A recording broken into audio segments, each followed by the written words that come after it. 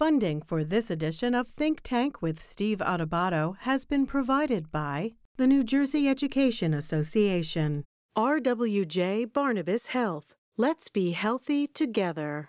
The Healthcare Foundation of New Jersey, NJ Best, New Jersey's 529 College Savings Plan, PSEG Foundation, Newark Board of Education, the Adler Aphasia Center, the Russell Berry Foundation, making a difference, and by Robert Wood Johnson Foundation, working for a healthier, more equitable New Jersey.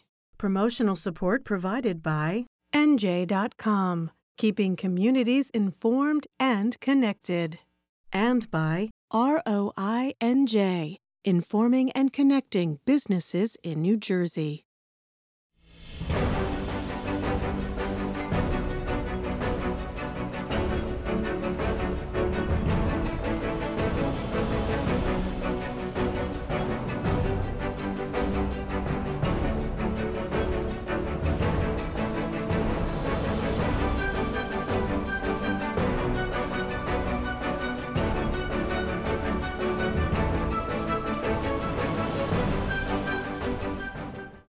Hi, everyone. Steve Adubato with my colleague, Jackie Chircarico. Jackie, how are we doing today? Doing great, Steve. Good to see you. Good to see you. Jackie, let's set up this interview. And you and I went down to Atlantic City for the New Jersey Education Association convention, spoke to educational leaders, innovators, policymakers, and a range of folks. And I was able to sit down with David Hogg to tell everyone who David is and why he matters so much. Well, David Hogg was one of the survivors of the 2018 Parkland school shooting, and he has made it his mission to really try to end gun violence. And him and his sister and a couple other of the students that were there that day and survived that horrific day in 2018 started March for Our Lives. And they are really just advocating and connecting with legislators and doing the work on the ground to try to end gun violence in our country. You know, it's so interesting. You see David Hogg. He is and search David. He'll come up and you'll see a whole range of interviews that he's done and the work that he has done since that horrific 2018 Parkland school shooting. But here's what you have to think about. He's a kid at the time. He's in school. He happens to turn his camera on. He's got some background in journalism as a young person who's very interested in social media and media and / journalism. He turns his camera on. He starts interviewing some of his colleagues, some of the other students, and he's actually recording as the shooting's going on. And David Hogg talks about that experience. He talks about the aftermath of it. He talks about testifying before Congress. This is an extraordinary and frankly painful portion of this interview where he talks about an interaction he had with Congresswoman Marjorie Taylor Greene, in which she is, you can decide for yourself when he talks about that interaction with her, in which she's challenging him and what he's doing in the effort to fight gun violence. Jackie, the issue of gun violence, there are lots of different points of view on it, but when it comes to school shootings, I mean, the number of school how is there any debate? Yeah, I want to know how there is even any debate. I mean, right now, we're up to 40 school shootings in 2022 and 607 mass shootings overall this year. This year is set to be the second deadliest year for mass shootings in our country. And that's according to the Gun Violence Archive. And, you know, it's just, how is even one of those is too many at this point. And I think too, as a mother, right, as a parent, and you know this as well as a parent, to ever even have to think twice about sending your child to school, and to think that something like this horrific could happen in our kids' school is just so unsettling, so unnerving, and it's horrible, like I said. And one way that I found to kind of give back and try to advocate and do something a little bit more tangible when it comes to making sure this doesn't happen anymore. Sandy Hook Promise, which was started by the Sandy Hook organization. Sandy Hook, it's just been 10 years. They just, in November, it was 10 years since the mass shooting at the elementary school there. And we've had their organization on our programming talking about ways that people can get involved, parents, community members. So I've become a Sandy Hook Promise leader. And that means that I'm doing things in my community to help advocate and stop gun gun violence, and a lot of it starts in the classroom with the kids, and the kids just being friendly to one another, giving them the tools to say, hey, that kid over there, he hasn't played with anybody today and he looks sad. I'm going to go over to them and ask him if he wants to play with me. Starting, just as simple as that, to create really good human beings that are identifying kids that might need that extra hand. To Jackie's point, I should have said this up front. Jackie is our executive producer of Think Tank, also the executive producer and co-anchor of our series, Remember Them. And again, Jackie joined me in Atlantic City. She did a range of interviews as well. I'll be introducing those. But Jackie's point about being more involved as a parent, that's one piece of this. But with David Hogg in this interview, I just want to be clear, there's a couple of issues that came up. There are a lot of people who say, or many who say, hey, wait a minute, why don't we arm our teachers? We asked David Hogg about that. Why don't we have more security in our schools? We asked David Hogg about that. We asked him what he thought some of the tangible, there is no solution. There is no one action that Congress can take, that our legislators on the state level can take. But there are a whole range of things that you can do from a policy level and from a parental point of view that Jackie talked about, and our schools, our school officials. And the situation in Uvalde, Texas speaks for itself. You can have all the armed police officers, security officials, and horrific things happen anyway. And sometimes those folks don't act. We're not passing judgment. Time will judge the folks who were supposed to be protecting those kids. It's not a separate issue, but there is no one way to deal with this. So for Jackie and myself and our entire team, this is an in-depth interview that I had with David Hogg, a young man who has important things to say about gun violence in our schools. Thank you, Jackie. Let's go to the clip.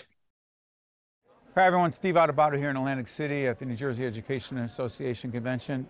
We're honored to be joined by a leader who's making a difference across this nation, fighting the good fight. David Hogg is a 2018, from the Parkland school shooting. He's a survivor of that horrific, violent event, and also the co-founder of March for Our Lives. So good to see you, David. Good to see you, too. Thank you. You're a keynote speaker here at the convention. Because? Because they asked you first. But well, for one, they asked me, obviously. What's the message? I think the real message here is that education is the most powerful tool in the world, and our educators are on the front line of defending our democracy as a result. I'm here to help, talk about why it's important that we keep our students and our teachers safe, and all, school administrators safe in their schools and outside of their schools as well. Okay, let me ask you, you had decisions to make. And you made them very quickly, on the spot, in a horrific, unimaginable crisis where murders are taking place around you. What do you think it is, as I've read so much about you and you've become an international figure, what do you think caused you to decide very quickly that you were going to get involved deeply and lead this effort to stop school violence, to deal with gun violence? Well, I think it's important for people to know that in Parkland, our school is not like most schools in terms of the architecture of it and the layout. Our school is an outdoor school. So the shooting happened in a building that was the freshman building. And while I heard I heard gunshots from my own classroom because our door was open that day, even though it was February, it was like 70 degrees in Florida. That's how we could hear students screaming and stuff. I wasn't actually in that building. I was right next to it when the shooting happened. And I think as a result of that, many of us thought it still could be a drill. So when we first initially went into our, the classroom that I ended up in disbelief, I still think many of us thought it was a drill. But as we heard the radio correspondence from the different over the intercom or between the teachers, we soon found out that it was unfortunately anything but a drill. And in that moment, not knowing whether or not you don't know if there are multiple shooters, looking back on it now, I can say, oh, that was just in one building, but you don't know that at the time. Because of that, my own experience in journalism and TV production, I started interviewing my classmates in case it was as a way of calming myself down from what was happening in that, so I could put kind of my own, feeling of just being so out of control to the side, and interview my classmates so that if we died in our classroom, our voices would carry on to Congress and show these Congress people who say over and over, you can't talk about this is too political, what the very students who died in the shooting wanted. First of all, those of you watching and listening to David right now, what you describe is unimaginable for virtually all of us. But you did what you did, but then you began to organize. Then you began to speak out. Then you began to become someone who was getting others involved. Let me ask you something. This convention and us being down here is right after a midterm election, right? It looks like the Republicans are taking control of the lower house. We don't know what's going to happen in the Senate. As we're taping this, we don't know. That being said, what has been the response you've gotten from most members of Congress to the fight you're fighting to assault and a federal ban on assault weapons, other gun safety initiatives? What is the general response, A, and B, who has fought it the most? Well, for one, I think the general response has been completely different since 2018. You know, the shooting happened in February of 2018, a couple months before November when that election happened. Those couple of months, we just absolutely worked ourselves to death as much as possible, trying to turn out young people to vote and raising this as an issue in the midterms in 2018. And from that, we helped make this one of the top issues in 2018, along with a record youth voter turnout for 18 to 29-year-olds right. At 31%. Record has been higher. And gun violence was the primary hook? It was one of the top ones right. in the first place. That was the highest youth voter turnout in a non-presidential midterm ever. I think we changed the way that a lot of these politicians talked about it because we showed that the mass shooting generation was growing up and we were just starting to vote in the first place. And I think our voices have only gotten stronger since then. In 2020, we played a critical role as 18 to 29-year-olds helping to elect President Biden. And this year, even with just the polls that we have right now in the exit polling, we know that the only reason it wasn't a massive red wave like many pollsters had predicted was because 18 to 29-year-olds voted over 20 points for Democrats. But again, you believe in large part on this issue, David. Yes, I think that's in large part on this issue because we've seen Democrats this year in the House, they passed an assault weapons ban. Even though some people weren't necessarily happy about it, we got it done because yes. They were worried What's the significance? Sorry for interrupting. Explain to folks, David, the significance of that. Well, since 1994, there's been a common idea within the Democratic Party that the reason why they lost the House and it was such a bad year for them electorally was because they passed an assault weapons ban that year. We passed it in the House this year. We didn't get it through the Senate because we don't have a filibuster-proof majority, and unfortunately, we have to deal with the filibuster in the first place. But we did pass it in the House. I mean, 60 votes. Yeah, we don't Not have happening. 60 votes, right? But we did pass the first federal gun law in 30 years this summer, which was far from what I would have liked to have seen, but it was still progress, and it may save lives.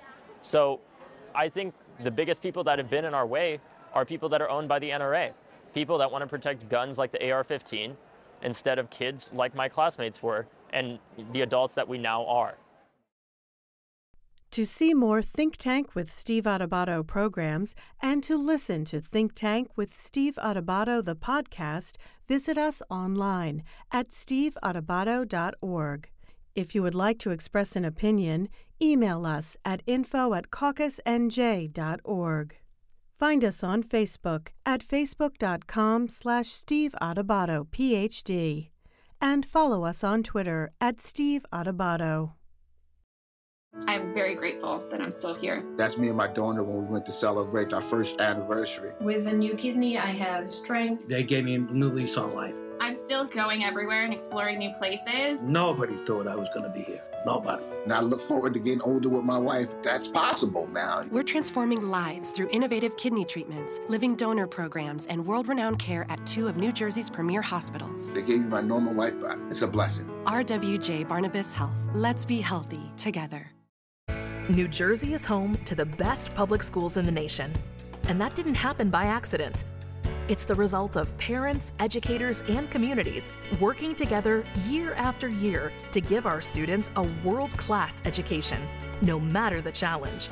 Because parents and educators know that with a shared commitment to our public schools, our children can learn, grow, and thrive.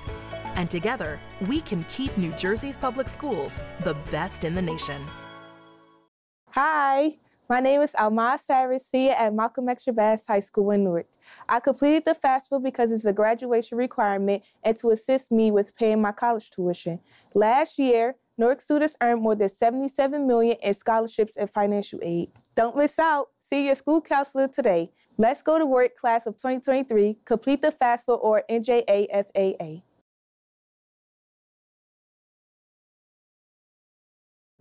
At the Turl Fund, we know childcare creates transformative early learning experiences for young children and helps families succeed.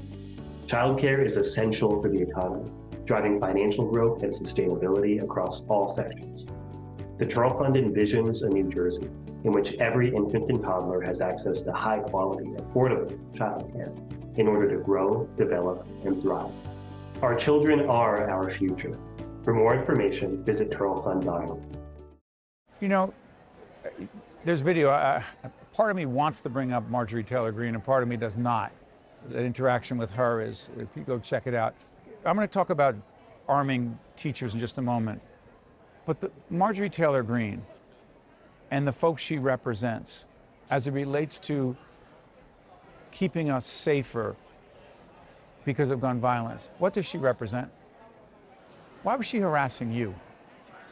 I think she was harassing me because she wanted to raise more money for her run for Congress and gain notoriety. And she wanted to use a school shooting survivor as a... what are you, a foil? As some kind of political pawn or something like that. And, you know, I don't care if you agree with me completely or you completely disagree with me. The fact of the matter is we shouldn't have members of Congress chasing after 18-year-old kids that, like I was when I was barely 18 years old when that happened, harassing kids and saying that the shooting at their school didn't happen.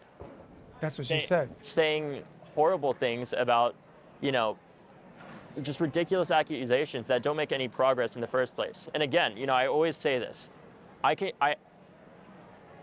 Thanksgivings across America and many dinner tables, you know, are not the most politically unified, especially in my household growing up. I've had many conversations throughout my life since I was very young with people who didn't agree with me on this issue and a multitude of other issues, right? We all have. I know from those conversations, though, it's possible to disagree with somebody and still respect them. Absolutely. Disagreement and hatred are not the same thing. And I think what Marjorie Taylor Greene represents is hatred. It's an erosion of the truth. And in America, where increasingly truth is a matter of opinion and belief and not fact. And my question is, how can we make progress? How does somebody like Representative Greene believe that we can create a more perfect union by acting like these horrible issues just don't exist? Or that Alex Jones, it didn't happen until he was forced to acknowledge that he lied and that court case is what it is. Right, it's just a distraction. Imagine someone having an opinion on this, whether it happened or not, when children are killed, parents lose children, teachers and other teachers and kids are traumatized for the rest of their lives, and you want to politicize. It's not my job to be on my soapbox. I'm off. Arming teachers. There are some watching right now who say, let's give teachers guns so they can protect themselves, so they can protect their kids. That's part of the answer. You say, David? No. Because? The reason why we shouldn't arm teachers is because I often think of this like, you know, we could try to stop fires from breaking out at buildings in the first place, or we could try to hire more firefighters, right?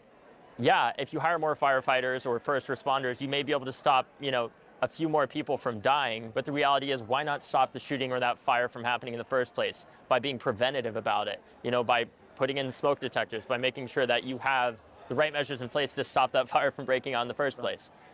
The reality is, other countries, even ones with guns, like Switzerland, where they're a major part of their culture there, do not have school shootings on a daily basis. And you know why? It's not because they have cops in every school or their teachers are armed. It's because in those countries, if you want to own a gun, responsible ownership is mandatory, legally speaking, and not something that's voluntary. You can't just own a gun and voluntarily, you know, they have the right laws to ensure responsible gun ownership for those that do want to own a gun in the first place. The reality is, in our country, I think if our response to school shootings is just selling more guns, that's what it just seems like to me. Every one of these solutions that they bring up over and over again revolves around one way or another, selling more guns. The solutions that are often suggested, like arming teachers, have been tried. Like arming more school personnel. You know, after Columbine, it was, we need more cops in our schools. Guess what? My school in Parkland, Florida, had a cop. He failed. He proved not to be a good guy with a gun, but to be a coward with a gun. And Uvalde speaks for itself. And Uvalde speaks for itself. How many more times are we going to have armed personnel? Mind you, those people are highly trained, far more than any teacher would be with a gun. And they can't even intervene. And I'm sorry for sounding angry, but I'm not. I'm passionate because I know this won't work, and it's actually going to endanger our students more. I'd really like to address the people that don't agree with me. And I'd like to say something to them directly. I understand that you don't agree with me, and I can respect that 100%. I have many family members of my own that don't agree with me. The thing is, I've been shooting guns since I was in 4th grade. Before I went to middle school, I knew how, because my dad was in law enforcement and he taught my sister and I about the importance of gun safety in our house. Before I went to middle school, I knew how to disassemble, reassemble, clean, and load my dad's multiple guns. I've grown up around these things. I understand that we have disagreements about how to handle this issue, but what we can agree on is the fact that something must be done. And as Americans, not as Democrats or Republicans, but as gun owners, non-gun owners, and Americans, bottom line, that care about the safety of our kids, we have to find the common ground here, because what we've been doing for the past 30 years is only continuing to get our kids killed. So let's figure out what that common ground is and get something done, even if it saves one life, because that's what we're here to do. I don't want to quibble between the difference between anger and passion, but are you losing your patience for those who fight against, quote unquote, sensible gun laws? I don't think I've ever had patience for them. I think the important thing is, though, patience and respect aren't necessarily the same thing. I still have respect for people that don't agree with me. I've talked to many Republican members of Congress who don't agree with me. Some Democrats don't as well. Right, and some Democrats too. You know, America as a democracy is never completely 100% agreed on anything, right? But we work to find the common ground to create a more perfect union. And that's the type of politics I think we need to bring it back to, is not, you know, what punchy talking point or soundbite can you get at. Or personal attack. You know, or personal attack, just so that you can raise more money in your extremely gerrymandered district, like Marjorie Taylor Greene has, where it's just a race to the bottom to see who can be the most far-right person possible. I think we need to get rid of this politics of corruption, of cynicism, and bring in a politics of sincerity and hope and true, honest, and good faith action to create a more perfect union. Because the challenges that our generations face, unfortunately, there is no shortage of those challenges. And in order for us to successfully address them, it's going to require a lot more than 60 votes in the Senate, or 218 or whatever it is in the House. Right. It's going to require all of us working together to create a better future where kids don't have to live in fear in their schools or outside of their schools from the gun violence that is now the leading cause of death for young people. That's really where I wanted to go in the time we have left, David. I was mentioning our daughter, or anyone, again, who has a child in a school. Do you think that some have gotten to the point with so many school shootings, these mass murders, that it's just a part of our lives, that they accept that these drills and hiding and under the desk, the banging on the door, and as part of a drill, you don't know if it's a drill or not. That's just part of our life. That's just the way it is. They just accept that. You don't. No, and I know some people might accept that, but I know plenty of older people, hundreds of thousands of older people and younger people who don't accept that, because they've all either lost children or have lost friends or other loved ones to gun violence inside or outside of their schools.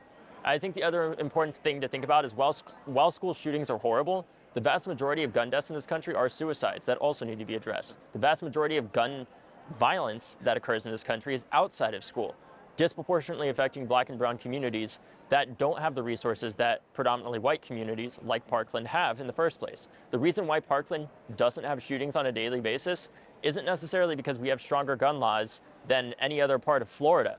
It's because we have some of the most resources of any community in our country. The solution to gun violence isn't just gun laws. The solution to gun violence is resources, and making sure that communities have the resources that they need so that young people don't feel the need to pick up a gun in the first place, so that they don't look at that as a way of getting out of it, so that everybody has an opportunity to succeed regardless of their zip code, while making sure that guns also don't get into the wrong hands. But it can't be either or.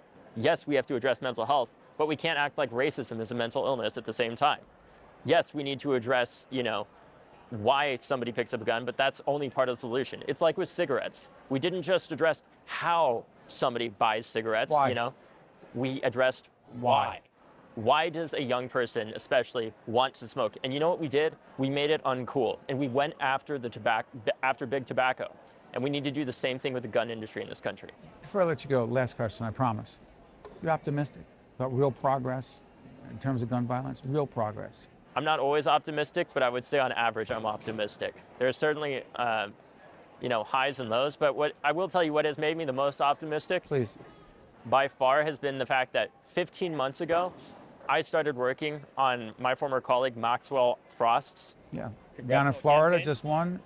Because he used to work with March for Our Lives. In 2019, Maxwell was in Richmond, Virginia, sleeping on a state legislator's floor with all of our student activists, who, mind you, were threatened by far-right protesters that were armed, slept on a state legislator's floor and got out and passed all those laws or lobbied the morning before all those protesters showed up. And now Maxwell, at the age of 25 years old, despite 15 months ago being an Uber driver and literally having less than $5,000 in his campaign account, now is going to be the youngest member of Congress and the first Afro-Cuban person in Congress. And the district? Tell everyone the district. In the district, it's Florida's 10th congressional district in Orlando, former Representative Val Demings.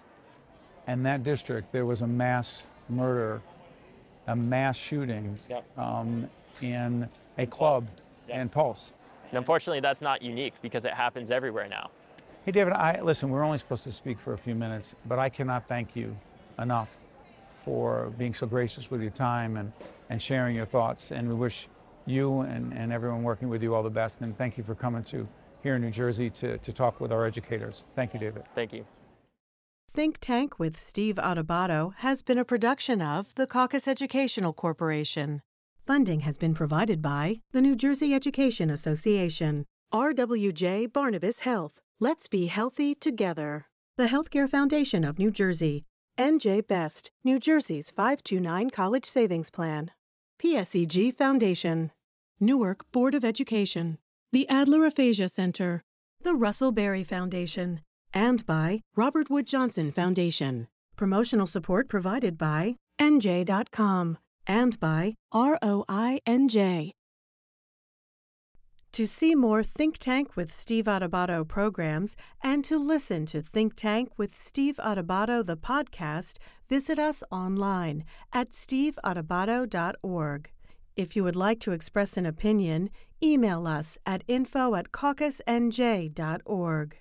Find us on Facebook at facebook.com/Steve Adubato, PhD, and follow us on Twitter at Steve Adubato.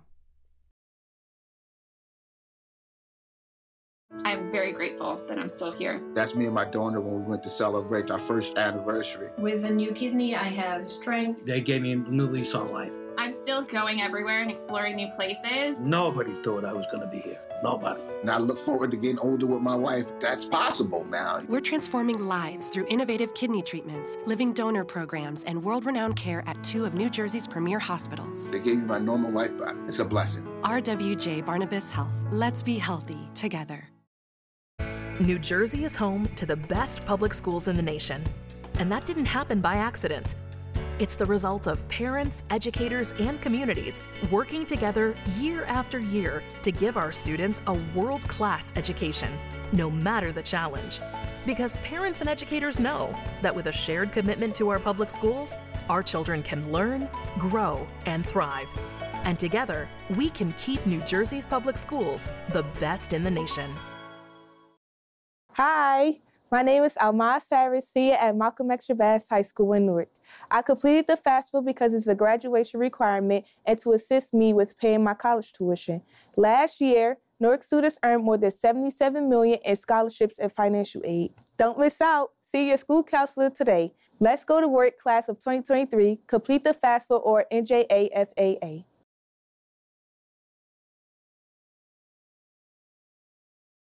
At the Turl Fund, we know childcare creates transformative early learning experiences for young children and helps families succeed.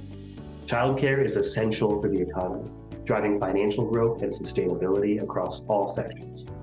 The Turl Fund envisions a New Jersey in which every infant and toddler has access to high-quality, affordable childcare. in order to grow, develop, and thrive. Our children are our future. For more information, visit turlfund.org.